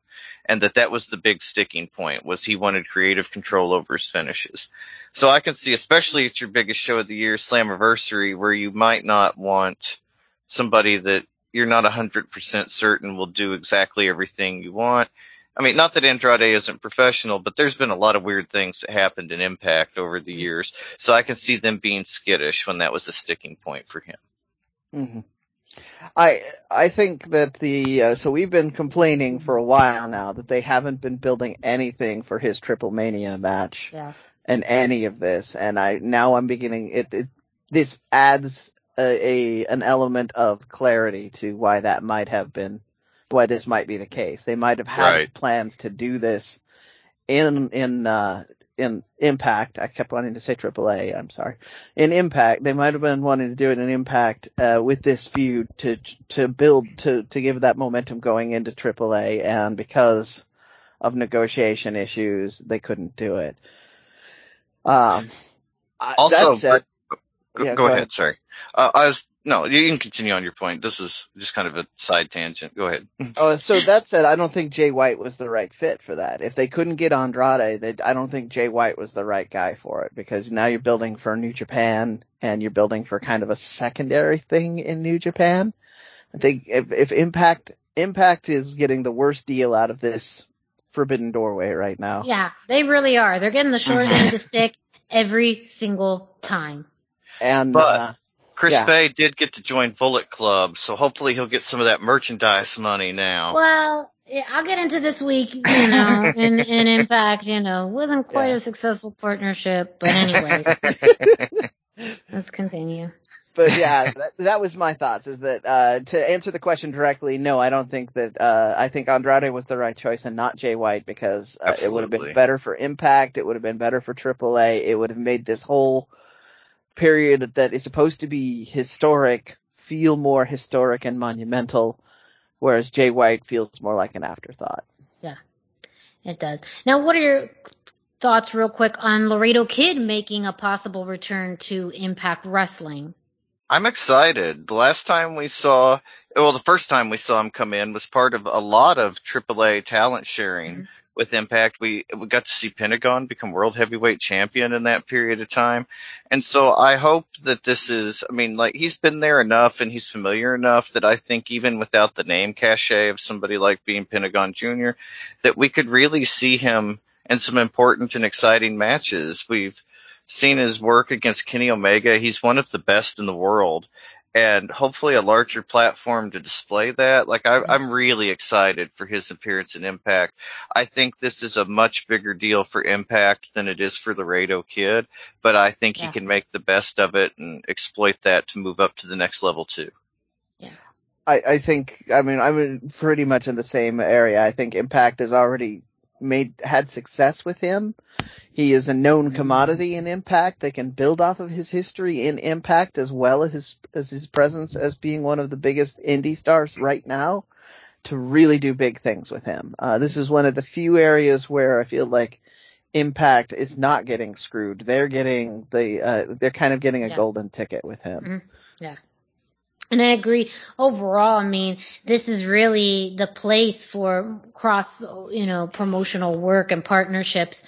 And if it's stories that lead to Bound for Glory or, just a way to spice up the roster, because Impact does have more of a lean roster, you got to, continue to add more to it, especially say if he does land in the X division. They've been playing with kind of the same key people now for, over a year. So to add somebody new to that, I think would breathe life into it. Or if they maybe, I don't know if we'll be after Andrade and Kenny at Triple Mania and they reference, Kenny and Laredo Kid again. I don't know, but I do feel like there's a lot of options that they can explore and really kind of utilize in having someone who does have a bit of a crossover appeal like Laredo Kid. So I agree that this would be something that Impact would actually benefit from, and they wouldn't get the short end of the stick with that. I do want to make a note that this week on Impact we had two fairly interesting matches of note. As kind of Dusty mentioned, Chris Bay getting some of that Bullet Club money. Maybe not yet, because we did start off the show with the Good Brothers versus Jay White and Chris Bay. With the Good Brothers winning that match, they ended up planting the Magic Killer on Chris Bay for the pin. It did seem like they had some pretty good, teamwork at the beginning, but it wasn't successful enough to get a win at the end. Who knows if this means we'll continue to see them together, or because they weren't successful, maybe we're one and done. I highly doubt it, but I do feel like the team of Jay White and Chris Bay should have some more. We need to explore that a little bit more. Yeah, I agree. And then we had Rich Swann and Willie Mack versus Eric Young, Violent by Design, accompanied by Eric Young. We had Rhino and Diener as the two competitors representing Violent by Design. And Rich Swann and Willie Mack won this match, with Rich Swann planting the 450 splash on Rhino. So that is, pretty good for Rich Swann and Willie Mack. They haven't had very many wins in the column as of late. Even though the tag team championships are back on the Good Brothers, hopefully there's still a bigger story to tell with the tag team title scene. And also we are going to have Impact Wrestling Homecoming this Saturday, which is July 31st. we are going to crown the first ever Homecoming Queen and King. So it's a mixed tag tournament happening throughout that night. And as far as some interesting news, we did learn Alicia Edwards and Hernandez are going to be teaming up. We also have some teams such as Matt Cardona and Chelsea Green, Falaba and Tasha Steeles, Petey Williams and Jordan Grace. But also tonight, Deonna Purrazzo announced that she is going to be participating in that tournament, though we don't know who her partner is yet. So it could reveal maybe somebody big outside of the company to be her partner. But who? Yeah. Probably not, though. I have a feeling no. Almost definitely not. But I want to throw that into the universe. Yes. Well, Impact on social media did acknowledge that she has big matches coming up in AAA for the Reina de Reinas Championship and for the NWA as part of their Empower tournament. So there is some acknowledgement that the woman is busy. She has things to do. And on top of that, she is going to be part of the King and Queen tournament at Homecoming. Also at Homecoming, this will be a very interesting match, especially for Lucha Libre fans, is Josh Alexander will be defending the X Division Championship against Taurus. So, Ooh. Yes. Yeah, very exciting.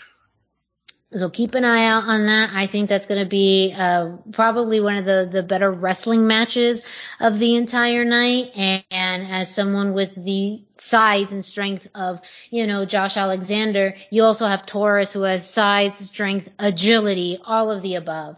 So Speed. And speed, yeah. Yes. So I'm very, very intrigued by this. That's definitely going to be a match I have my eye on. I will be watching as part of Homecoming. So that is this week in Impact Wrestling. As we talked about AAA, Dusty, you have a little bit of AAA news. Yeah, not a whole lot, but Triple Mania is still slated to happen on Saturday, August the 14th. And it seems like that date is now set in stone regardless of what happens. Thanks, with the Mexico. COVID. Yeah, it's interesting. But we're seeing small overtures. If you follow Sam Adonis on social media, you'll know he's back in Mexico for the first time since Rey de Reyes, which means moves are being made. Yeah. I kind of expected, he was very subtle to begin with, but he was literally posting pictures of rings today. So, like wrestling ring, the AAA ring. So moves are being made. I'd wager we may be having a press conference or some other big promotional event for Triple Mania within the next week. Promotion pretty much has to ramp up in the next week to kind of build for some of these stories, especially not necessarily that they're catering to an international audience, but when you have Deonna Purrazzo and Kenny Omega there wrestling for championships, like you need your international audience regardless. So it'll be interesting to see what they kind of come up with and what they announce in the next week. Stay tuned to both LuchaCentral.com and the podcast for more info. As it becomes available, we'll have all the news next week. I would speculate that we've been quiet on Sam Adonis because AAA, as Dusty's reported and I've been observant of, has pretty strict quarantining procedures so he probably had to stay in a hotel for a week and a half before they let him anywhere near anything. So I just wanted to tie that back in with some of this other COVID prep stuff we've been talking about. The government may not take the regulations seriously, but AAA has been a company that consistently has. So just wanted to toss that in there. So next in line, MLW, and they finally released the Battle Riot, which you can find on YouTube. It is free. The entire Battle Riot 3 is available to watch. It's almost about 90 minutes, which, isn't surprising because it is a 40-man battle royal. Yeah. It's more than a battle royal because they can get pinned and submitted, and it's just madness. I was gonna say, it's fun. Yeah, it's so fun. It's definitely. I loved the introduction. Are you ready to riot? It is not a royal. It is a battle riot. So as Brendan had mentioned, the rules are different where, of course, there is no disqualification, but you can do kind of traditional battle royal rules over the top rope. But people can also be eliminated by submission or pinfall. So I do not envy the referees in this match because you are in the middle. Usually in battle royals, they can stay on the outside and they, can stay away from the action, but they had to have at least one ref in there or just one ref in there. They did have their ref staff on the floor for those over the top eliminations too. Yeah. I guess I don't envy the one ref that had to be in that much. Like, I imagine they were all backstairs playing rock, paper, scissors. Like, as the person who always watches the referees now that I've done some ref training, I did want to mention that too. So you led me right into it. Yes. So before we had the Battle Riot, the show opened with the proprietor, owner of Azteca Underground, Cesar Duran, formally coming out to welcome the audience. And of course the audience loved it. They ate it up. And what I'm thinking, and I was thinking when this was happening, is I don't think we've ever seen Cesar Duran in a live audience like this. We remember seeing in Lucha Underground, but that was a TV show that was produced. This time around, it was a live wrestling show. So I was curious to see how his demeanor, how his promos would come across in a live environment. And for me, overall, I thought it worked very well. I felt like you could get a sense of who he was. The fans were receptive to it. At first the fans were very inviting and welcoming, and then he kind of cut him down a little bit, which is just the right amount of El Jefe to do that. But they loved that he did it. They chanted louder for him. Yes. The lucha chants were incredible. Mm-hmm. Yes. So I thought that was very cool to see this, the essence of a character like Cesar Duran finally be in front of a live wrestling audience. And I think that this is a very good sign for what's ahead of Azteca Underground. Speaking of, he also revealed that MLW officials have also made him an official matchmaker. So he is going to have matchmaking power in MLW, which that adds very much intrigue into, again, Azteca Underground and MLW and this whole dynamic. However, he was interrupted during his promo by Jordan Oliver and Myron Reed of Injustice, and there was a part where made me laugh where Cesar asked, "Who the F are you?" And that just was perfect. Like, yes, it's just the right amount of touch to this. And they came out, they, said that they wanted, because he now was a matchmaker, that they wanted a chance at the World Tag Team titles against Los Parks. And that is when we got the reveal of Konnan and LAX.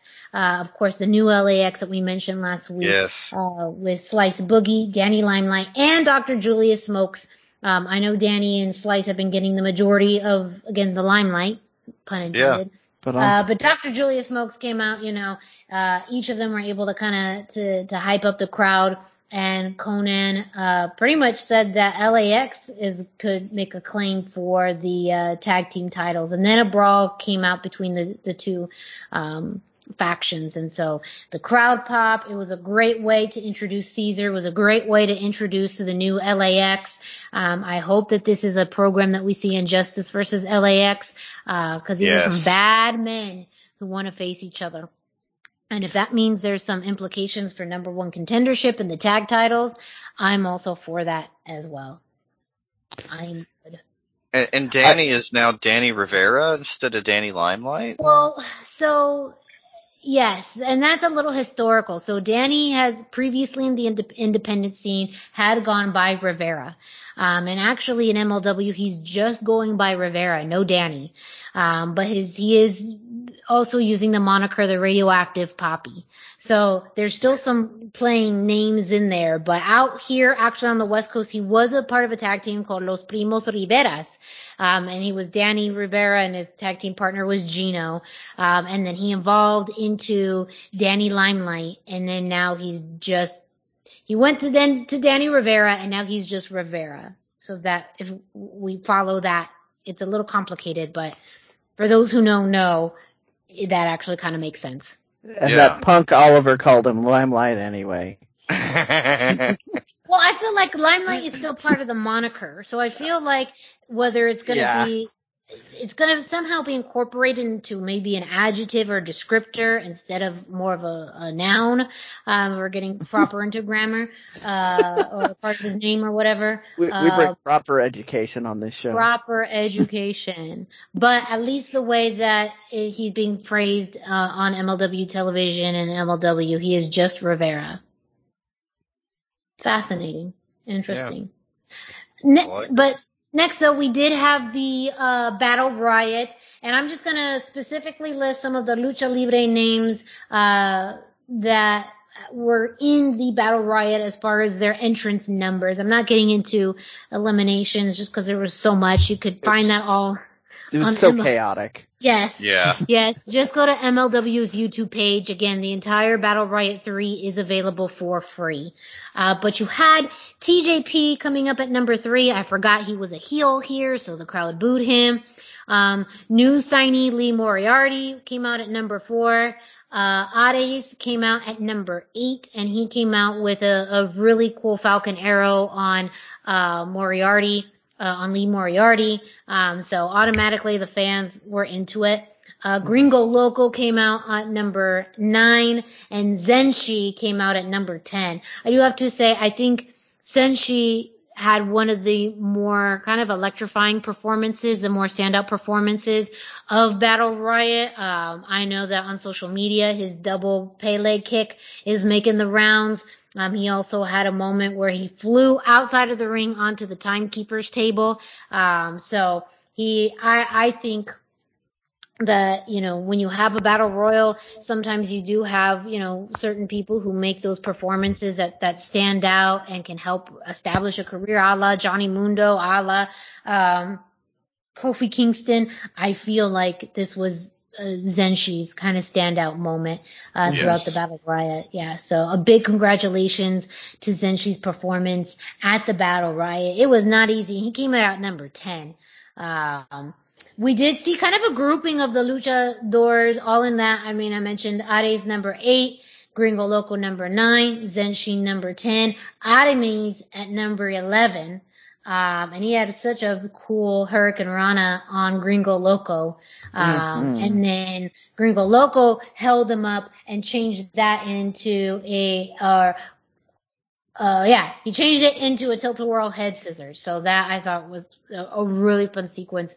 And great way to start for Aramis. Savio Vega came in at number 14 with the kendo stick cause he ain't playing. Number 17 and 18 were LAX. Slice Boogie came out at 17 and Rivera came out at 18. Matt Cross came out at 19. So again, we're seeing there was method to this madness. I do want to qualify. LAX were allegedly 2 different numbers. They just came out together. So they're already establishing the LAX vibe by doing that. So yeah, very cool. Yes, Matt Cross at number 19. We did have a spot where we thought we saw LA Park at 28. However, it was soon revealed that it was not LA Park whatsoever, but Tom Lawler, who had actually come out at number 2 and had been previously eliminated, coming back in the gear of LA Park. One of the Von Erichs, unmasked him, and we found out that he just tried to sneak his way in to this. A point of note, at 35, we had Alexander Hammerstone. 38 was King Huertes, and 39 was Gino Medina. Hammerstone ended up winning the whole thing, so he now has the opportunity for a title shot for the MLW Heavyweight Championship. And so this is a much long carried out storyline between him and Contra. Especially against Jacob Fatu, who has pretty much said, I'm not giving you a title shot.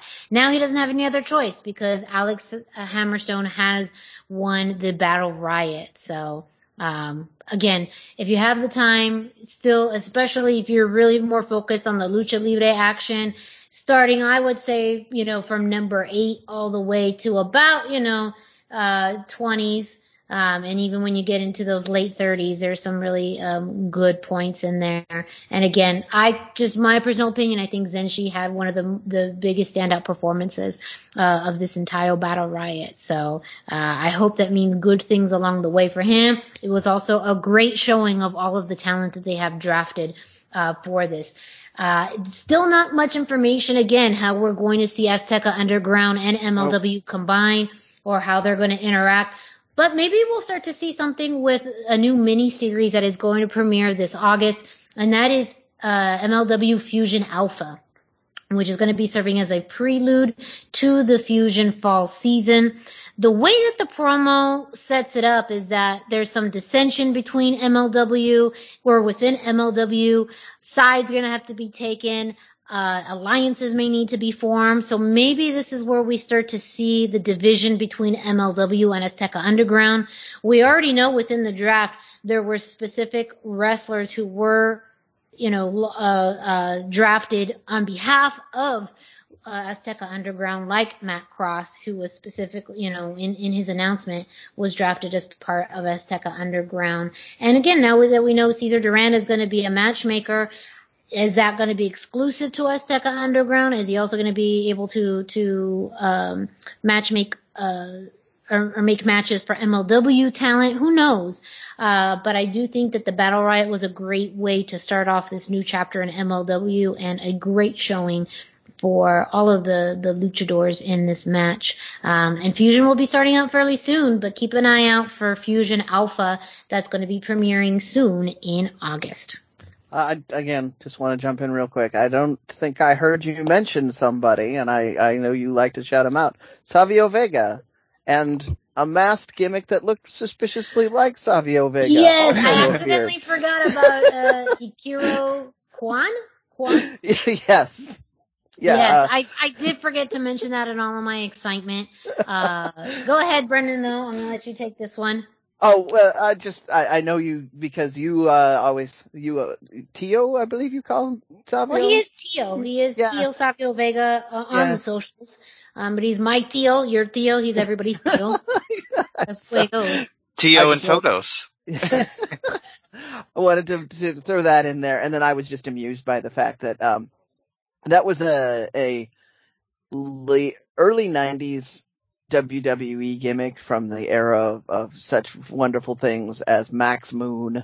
Mm-hmm. And they had Quan. Shout out to Conan. Yeah. I was trying to think of there was another one that was just also neon and masked and awful. But then you had this ninja gimmick. And I don't know if Savio did it the first time around, but it looked an awful lot like Savio Vega under the mask to me this time. I believe it was. I don't remember actually that point, but I did mention Savio as far as when he came in as number 14 with the kendo stick, because that kendo stick made its rounds throughout the show. Rivera ended up getting his hands on the kendo stick as well, which did not make Savio Vega happy. Because you don't cane the Theo. Like, you get in trouble for caning your Theo. Get your ass whooped. Yep. You get you put the kendo, but you get the shankla afterwards. I also hearing him try to form an alliance by saying, "Hey, Puerto Rico." So Well, I mean, that was just implied. You got he specifically said it though. Yeah. I loved it. I thought that they turned on him anyway, but he did try. And I'm fairly certain that was him, because he was actually Savio Vega was the first person eliminated. So yeah, between when he was eliminated and when Ikiro came out at number 32, there was plenty of time. There were a couple other masked gimmicks that are akin to that, but none of them were quite clearly someone else that we talk about on the show. That's why I wanted to bring this particular one up, but just a little bit of fun. Yeah, because good job, MLW. I'm very excited to see what comes up. Again, they did film matches, so there are some spoilers out there on the internet. I have made the decision that I am not going to talk about those spoilers until those episodes air as far as Fusion. So if you don't have the patience, go up and look them up yourself. But, if you can be patient, make sure you stay tuned to the podcast, because then we're going to be running down new episodes of Fusion and Alpha Fusion, or Fusion Alpha, when they come out. Last but not least tonight, we have CMLL news with Brendan. So, I just wanted to update people real quick on this. Again, CMLL is back in full swing. You can find some of their matches on YouTube. You can find a lot of results on Lucha Central. I have been covering the Leyenda de Plata tournament here because that's part of the pay-per-view schedule. It's also one of their unique tournaments.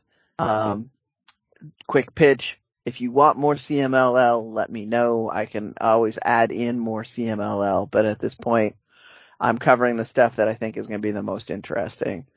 So we had the second half of the Leyenda de Plata, which featured Caristico, Virus, Negro Casas, Titan, Rey Cometa, Pulvora, Fugaz, and El Felino Jr.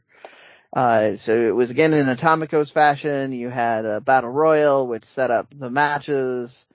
All of these details are up on the website as to who wrestled who to advance. But the end match was Titan and Caristico, with Titan moving on to the finals. So it's going to be Templario and Titan for the Leyenda de Plata, which I think is going to be an amazing match.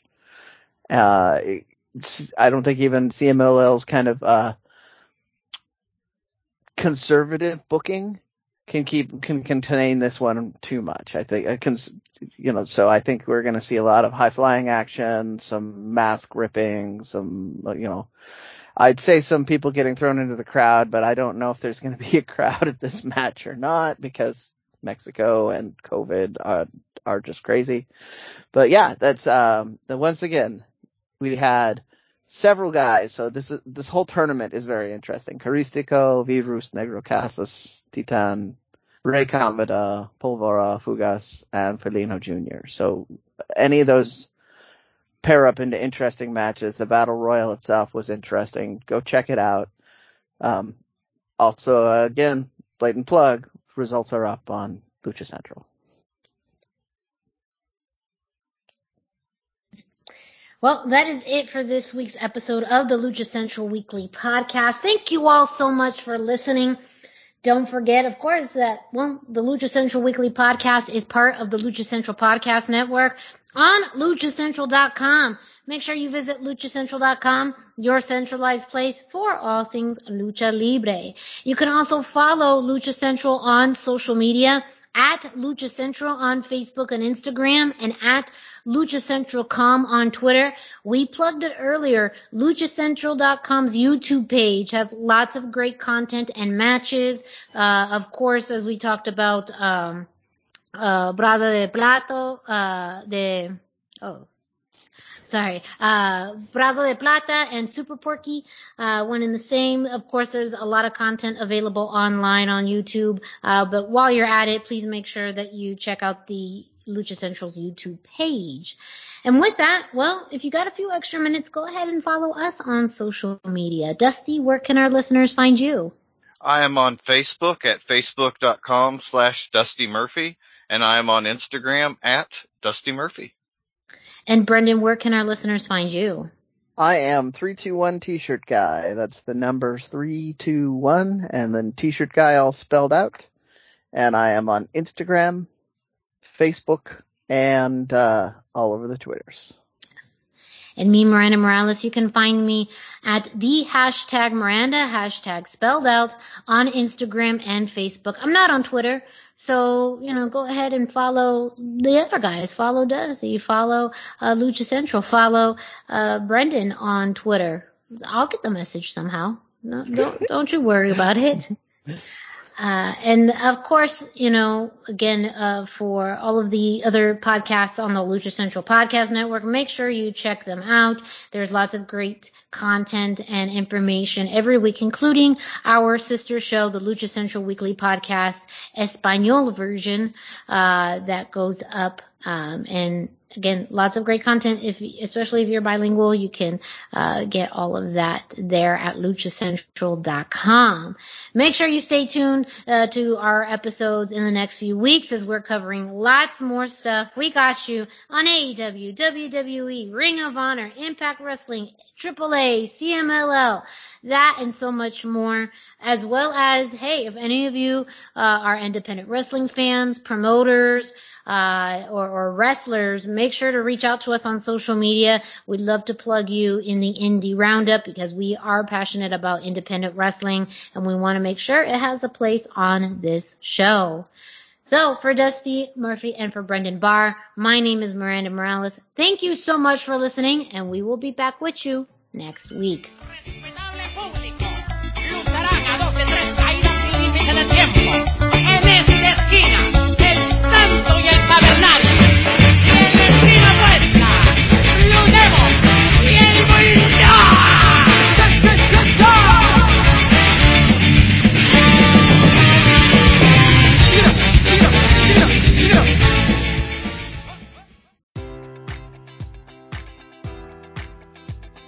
Enjoy all your favorite sports like never before at BetMGM. Sign up using code Buckeye and receive up to $1,500 back in bonus bets if you don't win your first bet. When you register with BetMGM, you'll get instant access to a variety of parlay selection features, live betting options, and the best daily promotions in the business. And with BetMGM at your fingertips, every play and every game matters more than ever. Place your money line, prop, or parlay bets with the king of sportsbooks today. Sign up using code Buckeye and receive up to $1,500 back in bonus bets if you don't win your first bet.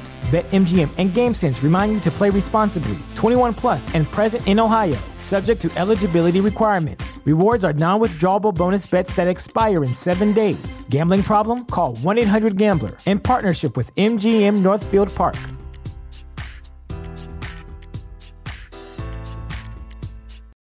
For the ones who work hard to ensure their crew can always go the extra mile, and the ones who get in early so everyone can go home on time, there's Grainger, offering professional-grade supplies backed by product experts so you can quickly and easily find what you need. Plus, you can count on access to a committed team ready to go the extra mile for you. Call, click Grainger.com, or just stop by. Grainger, for the ones who get it done.